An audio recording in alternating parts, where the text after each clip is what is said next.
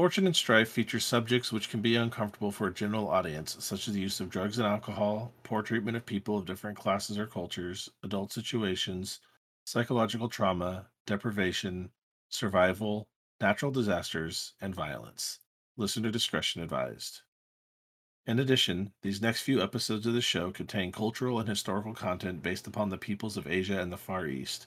We are coming at this from a place of respect and genuine interest and a love of these cultures, places, and history. We may not get it 100% right all the time, and we ask you to bear with us and give us the benefit of the doubt, and we would let us know when we get it wrong. We want to be an ally in dispelling Orientalism that has affected the Asian and Middle Eastern communities around the world.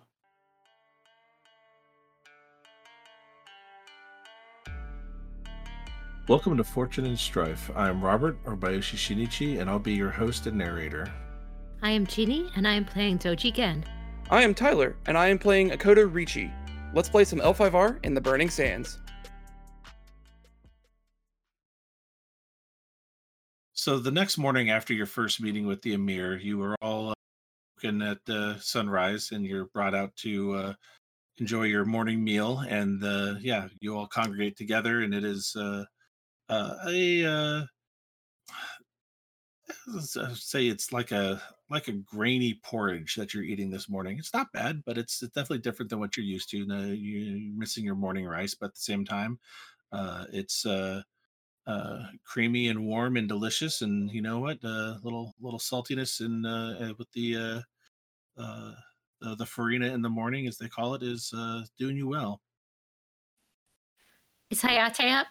Yeah, Hayate is with you. The four of you have a chance to all sit down and eat together and have a talk now. And as everyone else is busy doing things around you in camp, you have a chance, kind of as yourself, as no one is expecting the Rokugani, who are still mostly recovering in their eyes, to be put to work or anything like that. So you're kind of left to your own devices this morning. So you get a chance to settle in with each other and catch up and kind of see how things are doing. It's good to see that you are well, Hayate, son. Who didn't have a chance to tell you that before, but I'm grateful. I appreciate that, Doji-sama. It's good to finally be up and around and having my wits about me again. Being in uh, the the the waste like that, this desert is. I'm just not used to it. My skin is hot and red and burnt and peeling. I have sand everywhere, and I'm so used to the cool morning mists and the Kitsune Mori, and I miss the trees and the moisture in the air. I've sometimes complained about the humidity in summers, but I would gladly take it back just to have moisture on my lips again. Well, hopefully we will find our way back, but I think we have a very long journey ahead of us. But at least we are alive and able to do that journey. It's something to look forward to, and I will gladly embrace the first of the tall trees I see once I return back to my beloved forest. Have you been able to figure out any of their tongue yet? It's a mismatch to me. They're using sounds that I'm just not used to. I try to put my mouth to it, and it all comes out clunky and slurred, and it's people just look at me like I'm a congenial idiot. So no, nothing yet. Uh, Richie-san? I'm slowly trying to pick it up, but I haven't had too much conversation with someone else to really go in on it. So I the sounds are at least roughly familiar. I've heard a couple of the words being said from various unicorn adversaries I've had to go against. Uh, but I have a feeling that they're not polite words to say in conversation. I think that if we're going to get very far, that's going to learning their tongue is going to be the first thing that we're going to have to figure out how to do, right?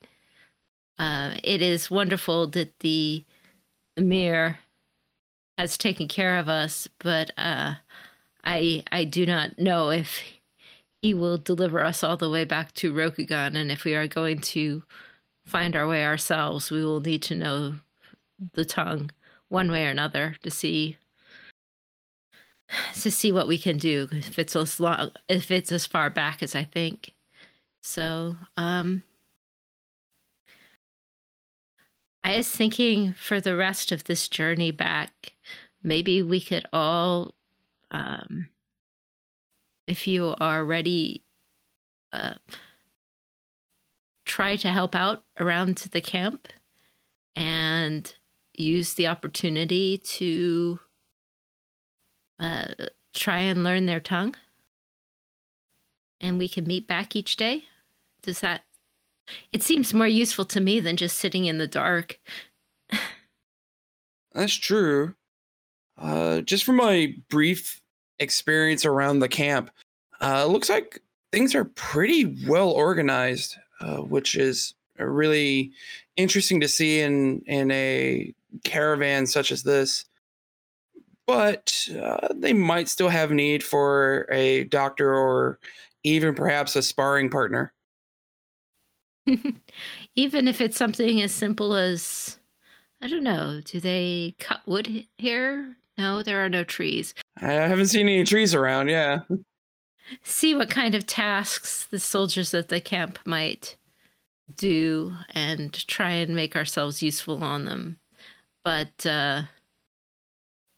otherwise, doing that sort of thing as an opportunity to learn their language seems like a good mission to me. Sueno-san? Yes, I've never been particularly great with words and letters, but I will do my best to at least be observant, as I always have been, and try to pick up what I can just by keeping an eye over Yerhu and on this camp. It definitely reminds me of a bit of when the Mia came through with the Emperor's blessing. Seems like something along those lines.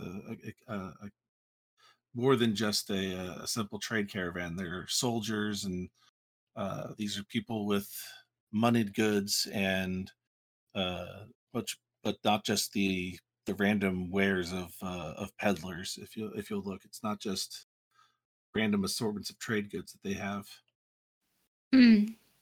Well, then, anyway, that's my suggestion until we get to wherever it is we're going. It seems like something that shouldn't be too hard to pass the time, at least. So after the conversation, Ricci decides that it's best to keep in a martial practice where he can, because the past couple of days he hasn't been able to draw a sword or practice any of his katas. So Ricci wanders on over to the more military part of the camp, where all the mercenaries and guards are, sitting around doing their thing. They're handling their chores, they're sharpening blades, they're doing everything that you would expect that these guards would be doing. And Ricci shows up in the same outfit as he was wearing with the meal with the Emir, and the guards kind of scoff at this outfit that he's wearing. It's not really a good martial outfit. It's more of a, something for aesthetics and dress. But Ricci does still have his katana on him and spots a couple of the training swords, if you will. They're not made out of bamboo or wood, but it's made out of another strange material that Ricci's just not familiar with. And as he's noticing those, a larger gentleman walks up and says some words to Ricci.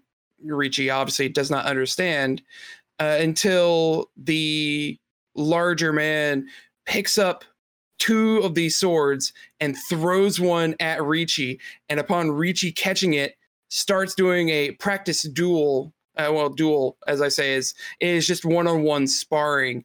And the sword feels really awkward in Ricci's hand. He's only barely able to get some of these blows deflected and doesn't really get a good chance to swing back. But during this entire time, this guy is taunting him, or at least the sound that the guy is making is very taunting.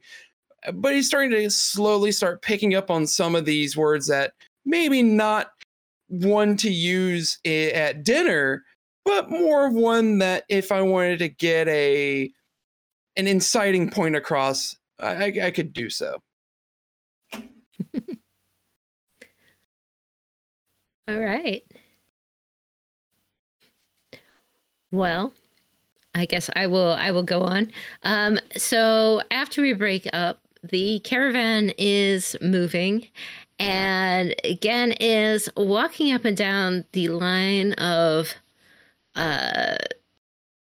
pack animals and these giant lumpy horse things that are very foul-tempered, that seem to be carrying a large amount of the burdens. And she's walking back and forth along the lines and trying to ask questions of the people who are leading these giant lumpy horse things. What is this? They say camel, and she tries to reproduce the sound and otherwise asking as best she can. But the camels are starting to get rather annoyed with her presence, and they're shooing her off a little bit. So she falls back, and she notices that on one of the camels, a strap holding some of the packaging on it seems to have gotten worn or cut in some way. And so, thinking she's being very helpful, she goes up to the person leading the caravan, and she's trying desperately to communicate that the strap is worn, and this particular camel driver is rather bad-tempered and keeps trying to shoo her away. And she keeps pointing at the strap and keeps shooing her away. And eventually she leads the camel driver back to the strap and points at it. And just as the whole thing is starting to come apart, and it slides, and she's not really succeeded. But in their attempt to figure out what happened and what all was wrong with the strap, they do actually manage to explain to her kind of what these creatures are and what a strap is, and how that is supposed to work. But mostly they're doing it while actually scolding her, because they don't quite think it's her fault, but she should have told them sooner, but she couldn't. When the caravan breaks a few days later for the evening, Ricci goes up to one of the chefs and starts talking, at least communicating as best as he can, with the chef about what kind of ingredients are going in. So, starting to learn words like olive and spices and hot. And so Ricci goes back and forth between a couple of the different chefs to learn a lot of the more various methods and techniques they're using to cook some of this food, and is a little shocked to learn that there is some actual meat in some of these meals, and is not exactly unhappy, but also a little put off by some of this food. but there's just a overall conversation because when you love food, you'll make a way to talk about it. So, so at sunset, we've been traveling for a couple of days, and Gen is still, yeah, always, as always, pulling out her book in the evening and looking at the desert flora and fauna being out there and drawing pictures of it. But she has a problem because every time she encounters a bug, a curly-tailed scorpion, a spider, anything else, she sees a hole for it, a beetle, someone or other sees her and like drags her away from it and says no. And or what she has come to learn is no, or danger. And she is slowly realizing that pretty much everything in this desert is probably venomous or poisonous or just wants to kill her on bad attitude, and that includes the camels. So she is getting very well aware of what the words for danger are, mostly because she seems to have an uncanny knack for stumbling towards it and needing to be pulled away by caravan guards who think she is rather foolish for it. But she does have lots of questions afterwards to figure out what all of these various dangers of the desert are, even if she has rather bad luck in almost encountering them again. And towards the end of the journey, Ricci is traveling along the caravan just as per normal, and a smaller child is running around playing and just having fun, but trips and scrapes up their knee.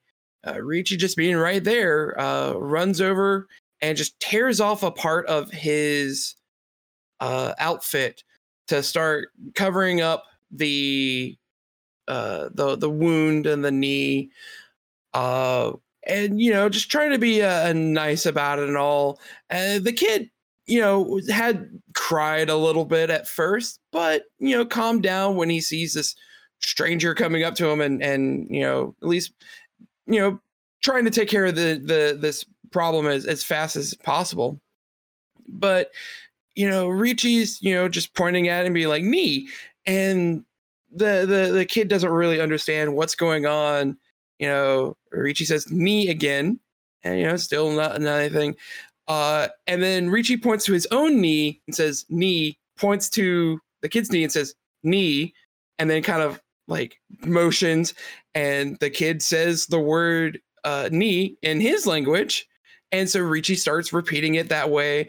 And through a process of a bit of childish glee, both participants in this conversation start pointing to different parts of the body and stating different things. So Ricci now knows like head, shoulders, knees, toes.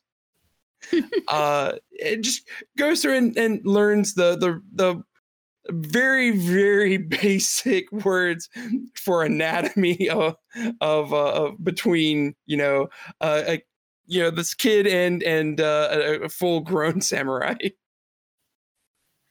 Right.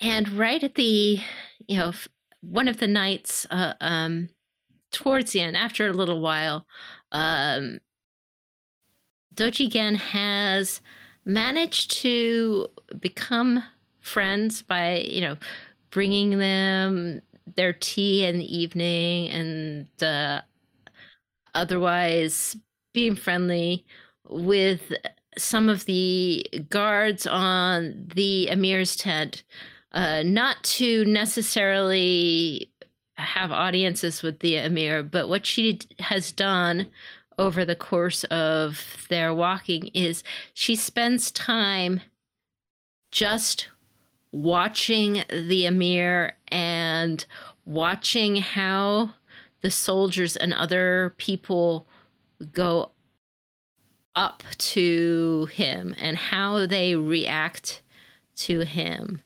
And she takes that time. She's watching it closely, and so one evening,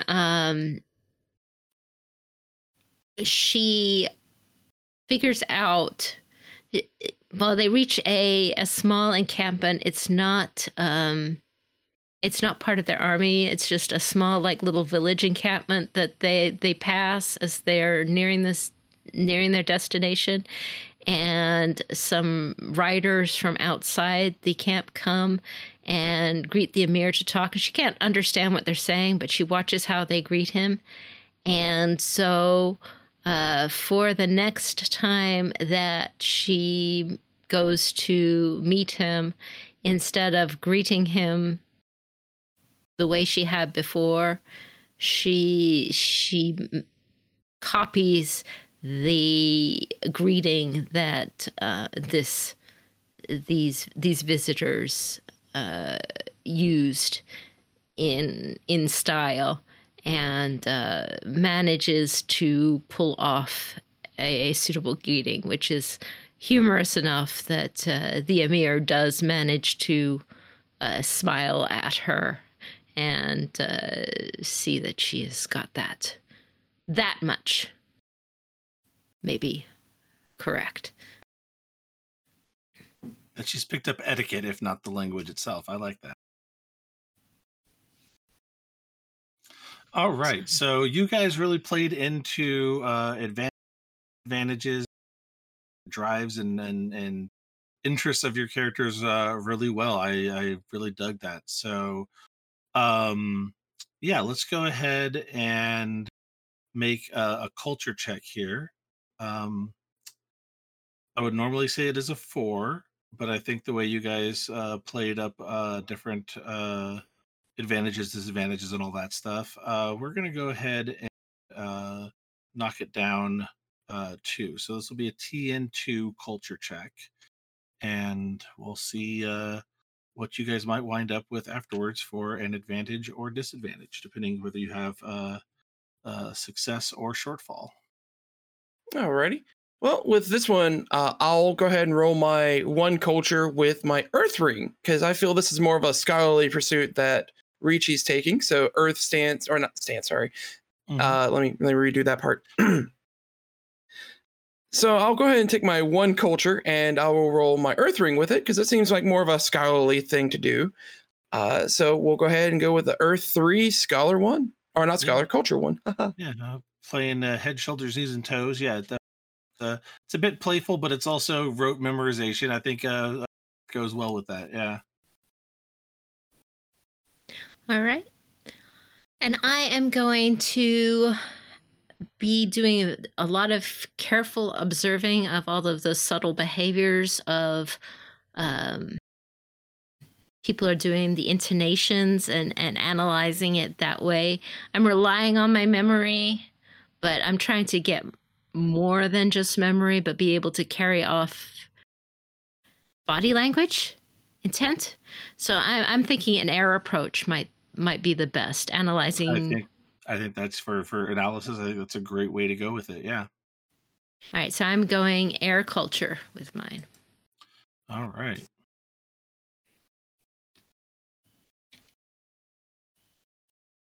All right. So for my roll, I got a decent amount of exploding successes, but I only kept 2. So I have 2 successes, 1 opportunity, and 3 strife. Oof, 3 strife. That is pretty rough. 3 strife's a little rough, but considering we've kind of leveled out on strife, I'm okay taking all 3. But for the opportunity, how do you think the strife manifests? I'm curious in this regard over the course of your. Well, actually, it works out pretty well. I'm going to attribute it 1 per scene that came up. 1 strife came from, not really doing that well against the training duel against the mercenary. 1 strife just because, oh God, I'm eating meat, red meat specifically. Mm-hmm. I like it. and another strife as in, oh, I've got to rely on this kid to actually learn this language. But you know what? Or it could be a positive one. It could be positive emotions. It could be the Oh giddiness yeah, of being playful with the kid, right? I mean, actually, remember, I strife like is not negative. Yeah. I like that better. I've made a friend. hmm Kind of kind of It deal. means you're a little distracted, but you're giddy and you're having fun, but it still causes you to be a bit emotionally, you know, elevated. Shall we say? Yeah, there we go. Yeah, I like that. And so for the opportunity, what I'd like to add on a little bit to this is that I picked up a little bit more of the language, but specifically more on the anatomy side, because medic training is what I've got, and so I kind of pick up on that a little bit more so than the other parts. I still pick up on a little bit of the taunting, a little bit of the food stuff, but when it comes to pointing out like this is the head, this is a hand, I get a little bit more of that. Okay. Uh, with that success, I think that we can go ahead and give you, how should we say, call this advantage, this distinction. How about like Kamarist anatomy? Yeah, And you can communicate. I think the narrative thing will be like you can communicate different parts of the body and things like parts of it and things like that that involve anatomy and physiology between the two cultures, and it will allow you to reroll 2 dice when trying to deal with bodily issues with usually medicine checks and or fitness checks. works for me. All right, sounds good. Why don't you go ahead and write up that new distinction for yourself? All right, and again, how did you do? I got 3 successes, 2 opportunities, and 1 strife Not bad. with So yeah, my maybe roll. yeah, like you said, the strife could definitely be from the. They didn't necessarily blame you for the things that went bad, but they really wish you got to them sooner, even though you were desperately trying to. And it's a little exasperation. I think could really describe that one strife for sure. Yeah, she's mostly strife because it's like everything here wants to kill me. That Everything too, here wants right? to Yeah, kill me. Yeah, it's almost like being in Australia. Yeah, no, yeah, pretty much. wherever that's at. All right. Well, It's like three I don't want successes to be lost in the desert. is more than you But that, needed. Yeah. yeah, I would like to use the opportunity. I'd like to use 1 opportunity if possible, and this may be both, depending on what you think it's worth, hmm to have learned some more about Kamarist culture, um, in particular. Okay. So watching the body language, like I said, I've been watching the relationships between people, like who bows to who, or do they bow, or who defers to who is probably better. All that subtle stuff, that's why I was Yeah. kind of doing air, because I'm trying to see these subtle relationships, like who do I not piss off? How do I know that's the kind of person not to piss off? Who's higher in status than who, and if they are higher in status than me, how do I behave around them? I'm trying to get that Yeah. subtle body language stuff I think as that's a well good as one to just the go for. language. So, I'm thinking that that is at least one, possibly two, because we can now frame your advantage, probably depending on how broad you want to make it with things spent on it. Do you think you want it to be something like uh, Kamarist interpersonal relationships or Kamarist uh, uh, mores and norms? Sorry, Maybe mores and just norms? Yeah. Kamarist courtesy. There you go. I like that. Kamara's courtesy, hmm since courtesy is skill anyway. And I think that it's worth 2 given this situation. I think so. I think learning their courtesies, their etiquettes, and how to behave with them. So let's go ahead and say um, the narrative aspect of it is that you have picked up the subtle intricacies of how you behave in Kamarist regions, and therefore uh, automatically know the modes of address and behaviors of how to be courteous to others, and you don't have to make tests uh, to do the kind of basic stuff. And then, of course, there will be reroll 2 dice when making air courtesy or air culture checks to pick up new and interesting ideas in Qumarist area, All right. or something along those That sounds lines. great. But yeah, but effectively, yeah, you will automatically know how to interact with people from here on out. The which is basics. the basics, yeah, absolutely, yeah, the basics of how to greet people, how to say hello, how to say goodbye, how to ask things. All that stuff is second nature to you now. Um, and again, when trying to decipher more intricate or detailed or secretive things, the unwritten rules, you can go ahead and get the extra 2 dice to figure those things. All right. Thank you. Yeah, I mean that's perfect. Yeah, those will be fun little distinctions that'll come up in play here for sure, and might even have some payoff in Rokugan if you just start dealing with the unicorn or other folks there. Right on. And then yeah, we'll feel free to be able to also point at those advantages as hey, picked up a bit of the language. I will say you're not perfectly fluent yet, but you should be able to talk with some people at least on a basic level from here on out for your kind of basic needs, food, water, shelter, different things like that. And maybe things will get a bit more things that are complicated. I might have you still make a check for, but for the most part, we'll say basic communications can be handled, whether it still takes a little bit of time or not, and juggling of the language. It should work out though. I did have one question before we go on. In Of terms course. of one of those scenes was me with my book and studying bugs for whatever it was worth. Can I drop down some strife? You certainly may. All right. Thank you. Mm-hmm. And Ricci, you did do gourmet. That can also reduce 3 strife for you if you'd like. I'm going to keep it only because I got the strife as part of like actually talking about food. Mhm. So I would say that I was talking about food and then I got the strife just to keep things fair. That sounds fair. Let's see here. Yeah, I think that works. Okay. So after several days of travel and interaction with the caravan here and these people who you've now learned Komarists, the Komari as they refer to themselves, where you can kind of teach them Rokugani and things like that along those lines. And a couple cultural things have been exchanged. Words have started to be translated over. Loan words are going to be carried over by people with some new slang. And who knows, you might even drop a few words that'll confuse your friends and family when you get back to Rokugan. But yeah, you've picked up a few things here and there, and they're going pretty well.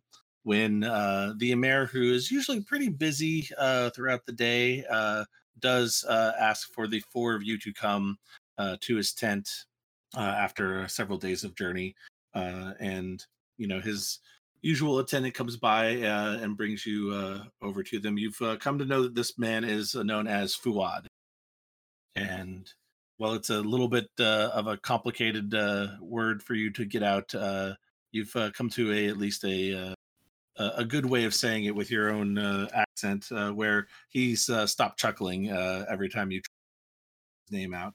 But yes, Fuad comes by and lets you know the Emir would like to speak with you once more, and you all gather in the largest tent in the camp, and the Emir is like, my friends, I'm so glad that you have made this journey as easy as you can on yourselves. You've definitely come to meet my people and tried to understand them, and we've all had both a good laugh and some understanding between each other, and I'm glad to hear that.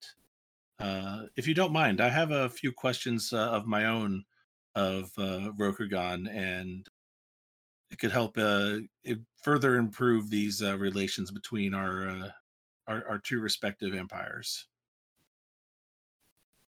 Of course, your camp has been very generous, though I do not know what kind of questions we would be able to answer that you would be interested in, but please. Well, yeah, no, it mostly revolves around how much do you know of the Comaris and our ways, our religion, and Rokugan? Do Gorn speak of us much? Not at all. Not at all. Interesting. We have quite a bit of dealings, both positive and negative, at the unicorn over the years, especially the Ujik tribe of the Modo and the clan of Shinjo. Well, if they don't speak of us, well, what do they speak of when they speak of their travels outside of Rokugan? Unfortunately, my interactions with the unicorn are more violent. My clan is very much on edge with the unicorn. It has not yet escalated into war, but just a one wrong misstep could bring it that way. But I don't have a lot of social interaction with the Shinjo or the Ide, or of anybody else of the unicorn for that matter. That is something that we have also learned over the years.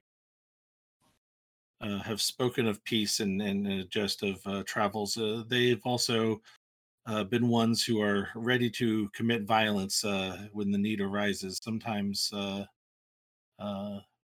rather abruptly and quickly and decisively at times. Their mastery of the terrain and of the cavalry far outweighs almost any other state that they've come across. The unicorn are mighty warriors, and but they also have a generous and welcoming spirit, especially in interactions with my clan. Though their ways are considered still strange to our culture, and they are slow to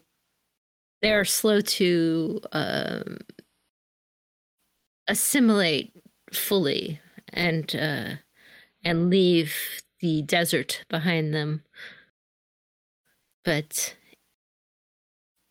they still touch the desert, so perhaps that is part of the reason why they hold themselves off to a degree.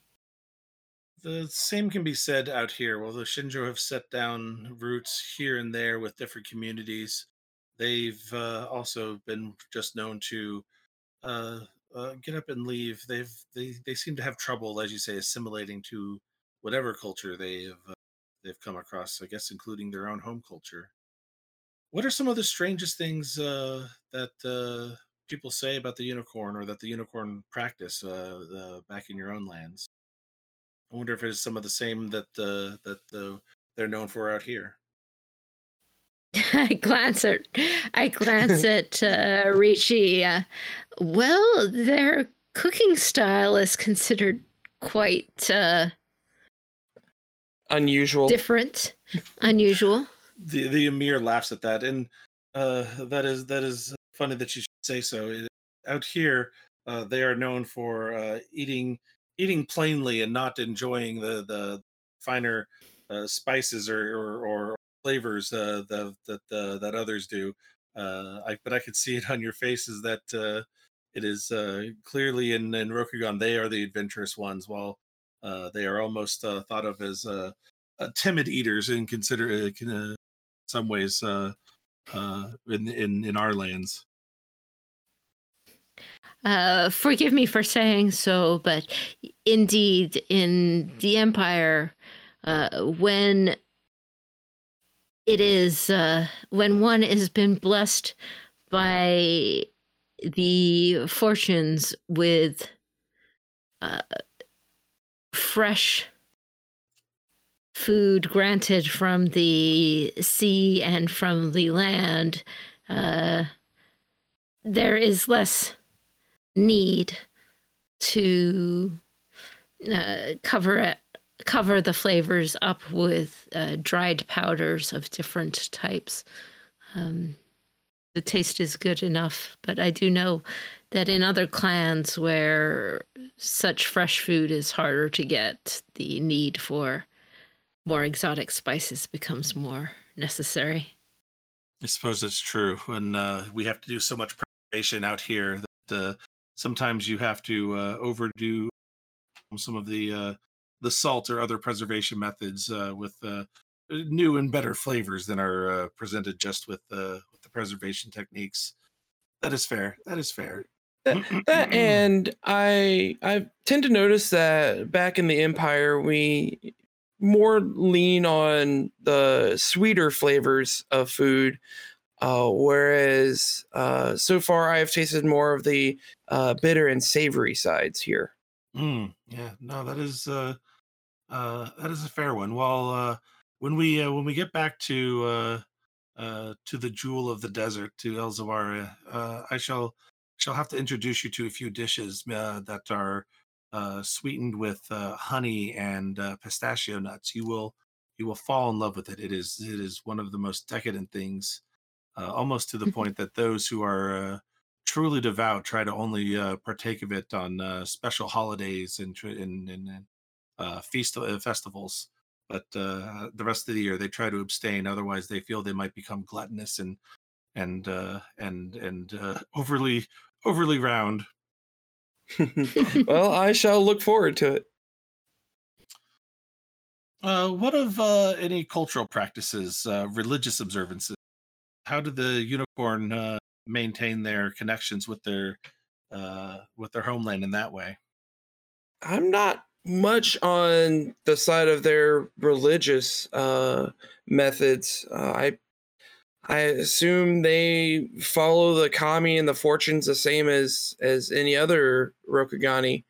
I have heard of the Moto death clans or something of the sort. I'm not entirely certain. It's always one of those things where the Moto are yelling about something or another when they're charging into battle. I I don't follow it all that much. Hmm. We have heard of these death gods of the Moto.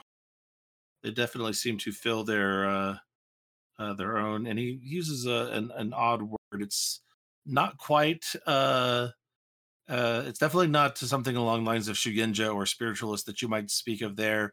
It's almost more of akin to, say, Sukai, when he says something along the lines of that you picked up, sorcerer, that their sorcerers are one to get their people riled up with this idea of their death gods.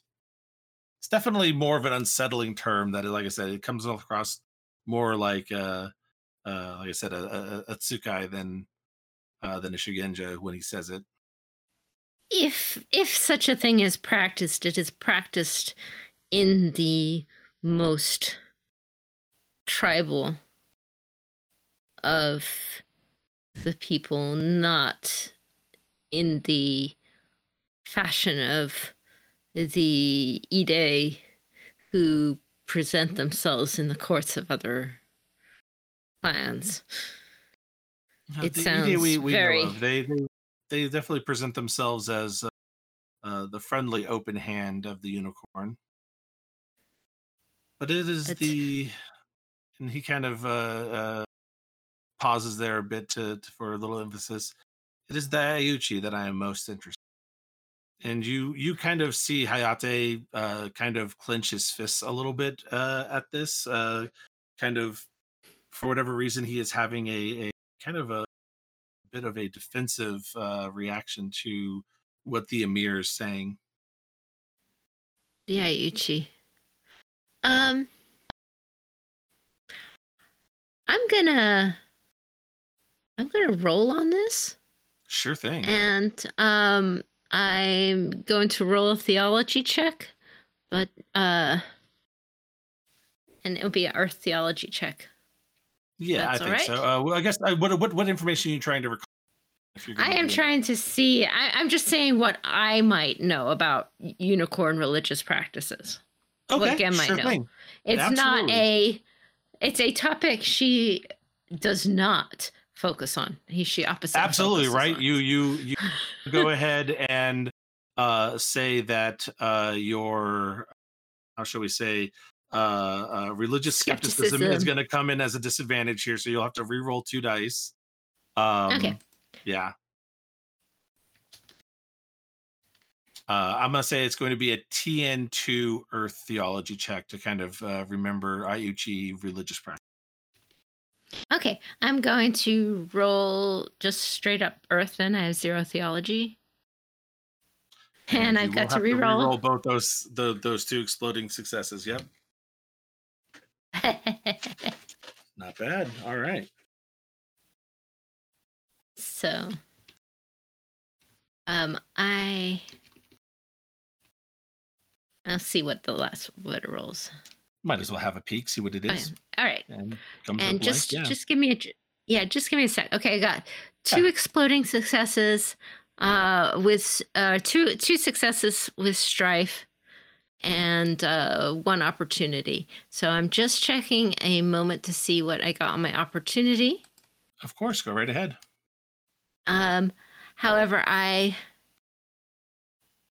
am going to spend the opportunity to speak carefully to minimize the consequences of dangers that might arise from this. Because it's like, I don't necessarily know. He's fishing hard now.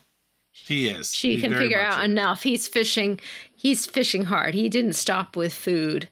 And he's not asking about Rokugani religious practice. He's asking about unicorn. And so this is getting weird. And I don't want to put anything in danger by this. So I'm using my opportunity to minimize danger regarding what I am going to. You might say. Absolutely. What I might say. So with that success, though, I will say that, the Ayuchi do have their own unique practices. It is what they call Meishido, which you know to be kind of refers to effectively name magic, and that they are able to, as they say, house kami within objects so they can carry different invocations for them, ready to release at a moment's notice. However, the part that you're going to be careful about how you may or may not say it is that this could possibly be considered blasphemy in some circles. Most notably, the Phoenix have recently started to petition the courts to determine whether or not that this is a heretical act or not. Are they binding and forcing the kami into these objects against their will? These objects are clearly not shentai, which are religious housings for kami that are used in shrines and temples, but that these are everyday objects that the Ayuchi use, and not always connected with the elements that they are attracted to, and that they are bound in this state of excited invocation wise without being able to be released, and until the Ayuchi decides to. And it is a touchy subject. So, but you have caught that, and you, before you spill anything to that effect, you make sure to carefully choose your words going forward. Okay. So she says, well, each clan of Rokugan calls upon the spirit of the kami in slightly different ways. From the lion who call upon their ancestors to guide them, to the dragon who managed to gather the elements and stick them in bottles in some mysterious way. So the Ayuchi have their own magics, just like the crab have their own magics that involve fighting the dark shadows, but neither Richi-san nor I are scholars of more than the marginal knowing that such magics exists. We are not scholars of magic. For that, you would need to speak to a Shiginja, I'm afraid. Hmm. Well, that is fair. I cannot ask one to speak on the ways of a sorcerer when you are not a sorcerer yourself. But What do your you word, mean by this term sorcerer? I've sorcerer. Find never heard it myself. Yeah, he pauses and he says, one that abuses spirits and others, that, as you say, calls upon them, calls upon Jinn and binds them with names, something that is worryingly similar to rumors we have heard of the practices of the Ayuchi and the Unicorn, that they may have picked up more than they should have when they came through our territory.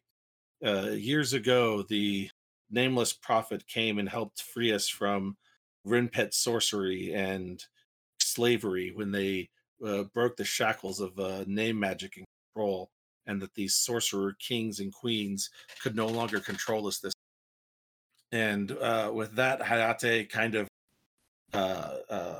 not quite leaps to his feet, but to like, and Ricci would notice this, to like a warrior's crouch with a Aiijitsu pose, and just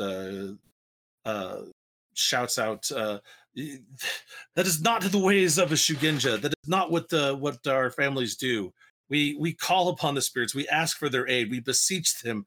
But Haloon, they are not." And when he says Haloon instead of Haroon, one of the guards in the room, not Fuad, but another one, like leaps with just preternatural speed. And this is a large man.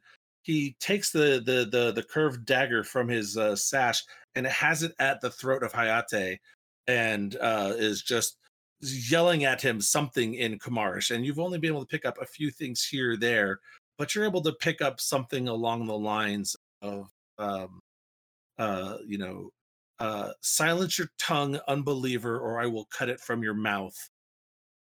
And the Emir has to calm things down quickly. Abdul, stay your hand. He did not mean any insult by it, and they are just having they don't have the same sounds that we do. I understand. And he kind of calms his man down, and Hayate and this other man are kind of in a stare off. Ricci could see that Hayate has like his wakizashi half drawn, ready to slice the man's belly if he tries to go any further with this knife. But the Emir tries his best to calm everything down. They did not mean an insult by it. You have to understand that here in the Kamaris tradition, names have power and they are to be respected. And this man is, well, he is devoted to me, and he feels that any mispronunciation could be considered an act of slander against me. And I am trying to assure him that no insult was meant, at least in that regard. Hayate-san, please apologize. Back down. Apologize for what? For this man's For mispronouncing the name of a lord. Not your lord, but you would not do so to another clan's champion, would you? You would not speak so. And yeah, with your paragon of courtesy advantage, that ring true to him and remind him of his devotion to Bushido and of what he should be doing. And with that, his hand releases off his blade. The wakizashi starts to slide back into its saya, and he bows his head, not his back so much, but his head. Forgive me for mispronouncing your name. And he uses daimyo for this to the Emir instead of his title Emir. But I will say that You may be misinformed on the ways of a Shugenja, and I will leave it at that. And he kind of starts to settle back, and Abdul releases him and takes his dagger and uh, kind of slides it back in with a bit of an intimidating stare down, but finally returns to his position as a bodyguard to the emir. And the emir is like, I am sorry that this has gotten out of hand. I did have questions about Rokugan and was truly interested in your cultures. There have just been some worrying rumors that we have heard, and I was hoping to get uh, something to ease my mind as it were to what we know of the unicorn and whether they are practicing sorcery or not. I understand that the magics of both empires can be perceived differently from one to the next, but I'm sorry if I have given insult to you. I should have been more open about what I was asking.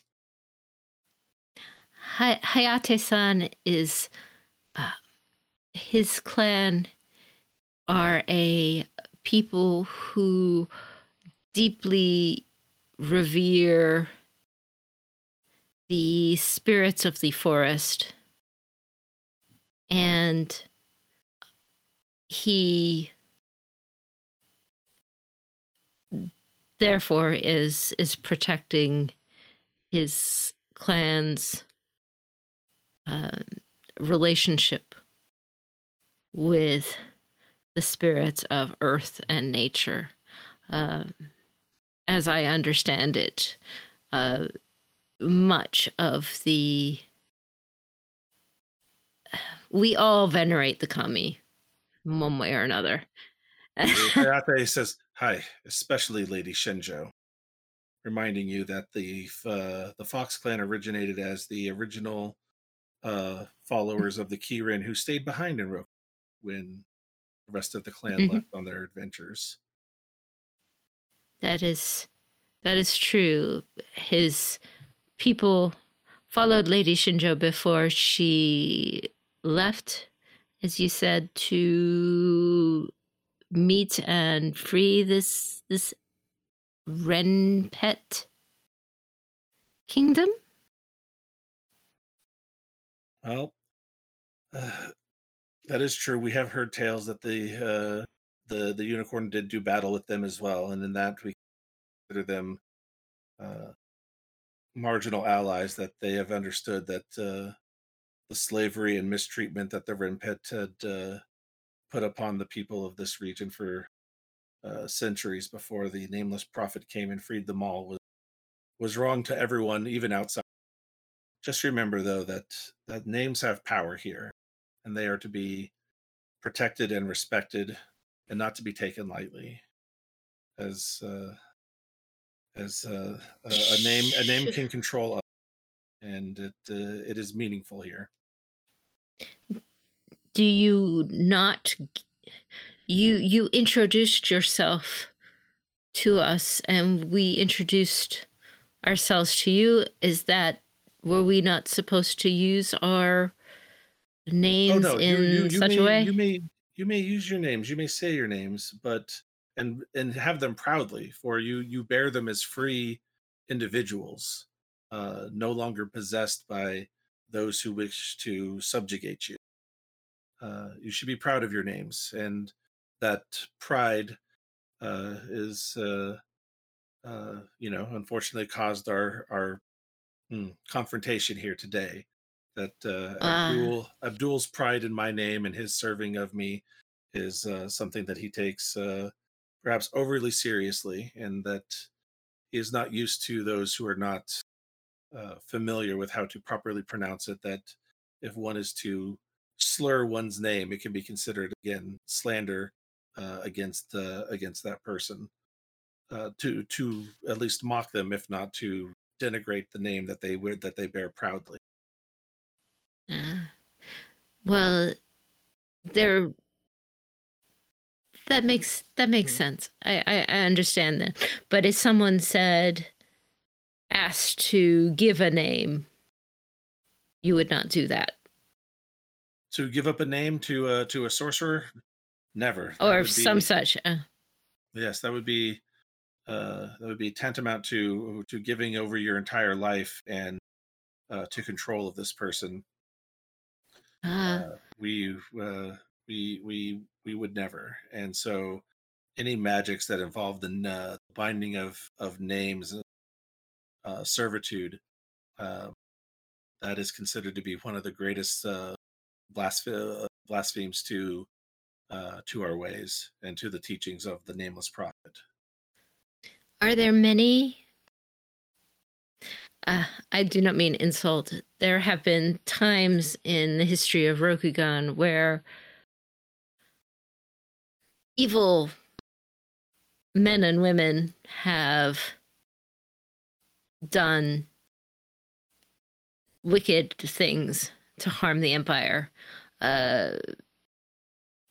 The Crab Clan, in particular, fights against the Shadowlands, a place of evil, though others sometimes use the power of that place and other evil magics to exert their will, though the Empire, as I understand it, destroys those who would dare do so, bring harm to others.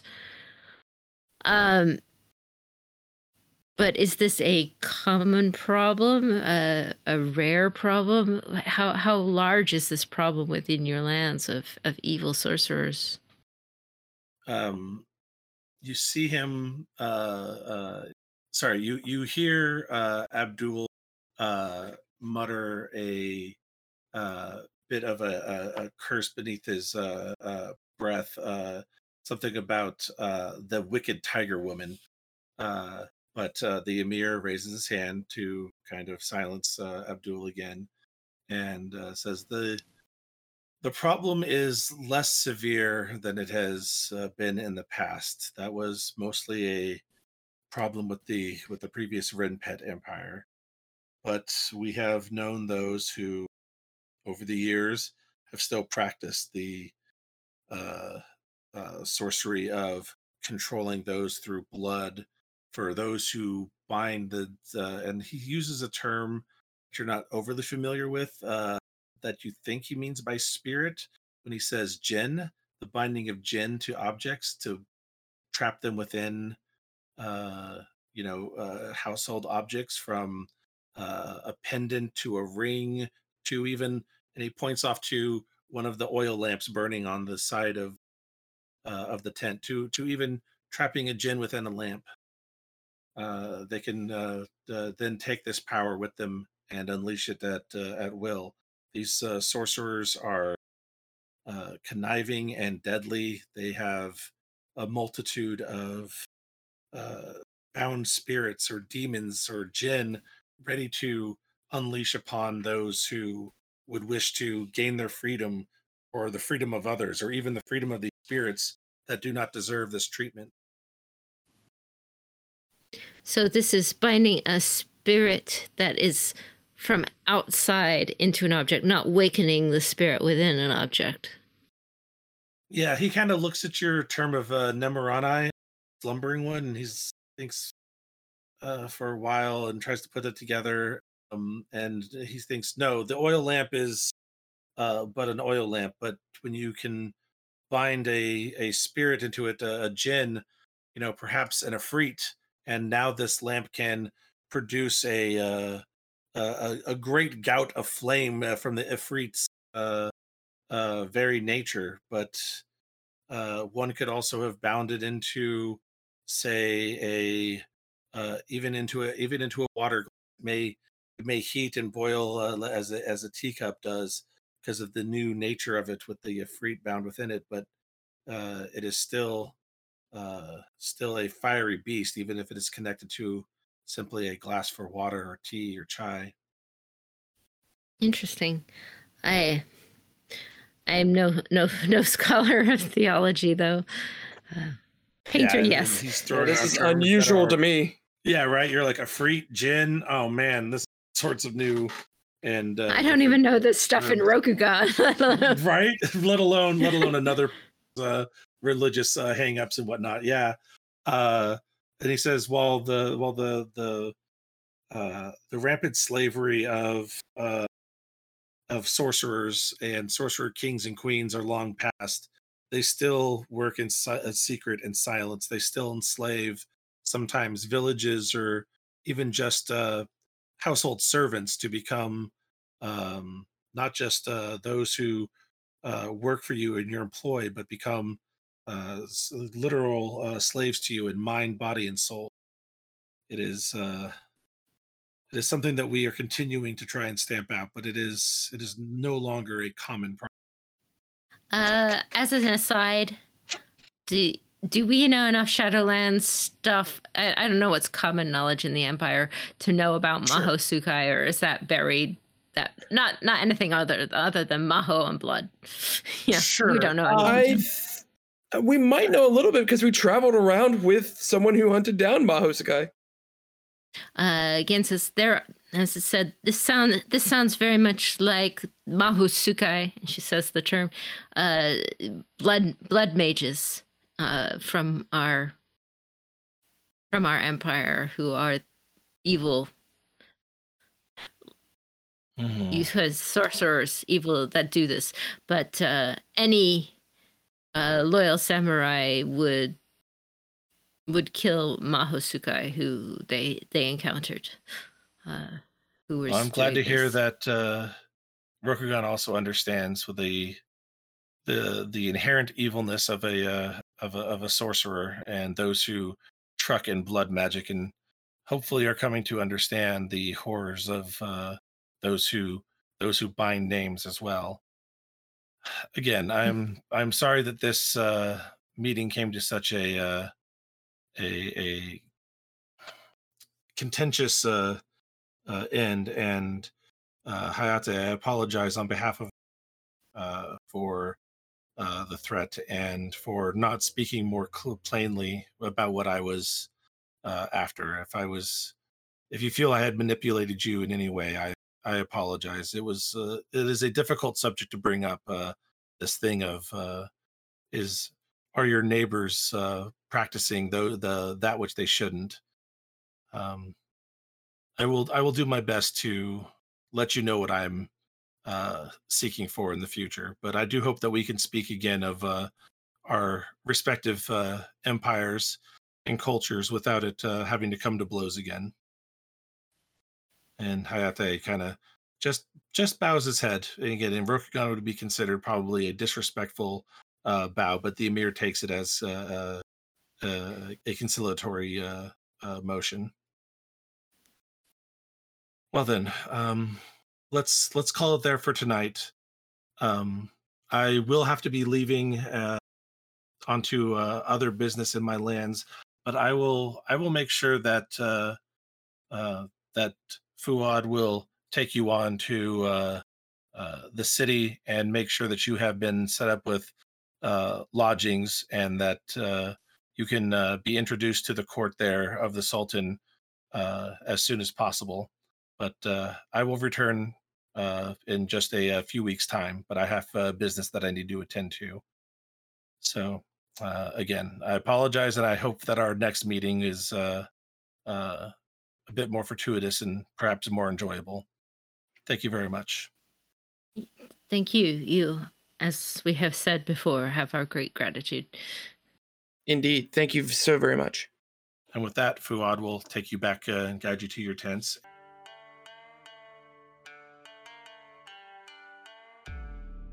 I'm Robert, or Bayoshi Shinichi, your host and narrator, thanking you once again for listening. Remember to catch new episodes every Monday. If you want to catch them early or are looking for more bonus content, please consider becoming a supporting member of the Patreon at patreon.com/courtgames. I am Tyler, and I've been playing Akodo Riichi. You can find me on my personal accounts on Twitter at ChurcherGames or on Twitch, also as ChurcherGames. You can find the show on the web at courtgamespod.com, on social media platforms such as Facebook and Instagram under Fortune and Strife, and on Twitter at L5RFNS. If you would like to contact us, you can email the show at fortuneandstrife@gmail.com. This is Jeannie, aka Kakita Kaori, and also known as, at least today, Doji Gen. You can find me at my blog at the Winter Garden of the Kakita website, along with helpful materials for the RPG, and also on Twitter at White Veils or on Facebook. If you like, I am also found on the Court Games RPG podcast as a writer for Emerald Legacy, or check out The Table Is Yours for fiction readings of the FFG stories. This has been Fortune and Strife, a Court Games production in association with D20 Radio Network and the Rokugana Historical Society.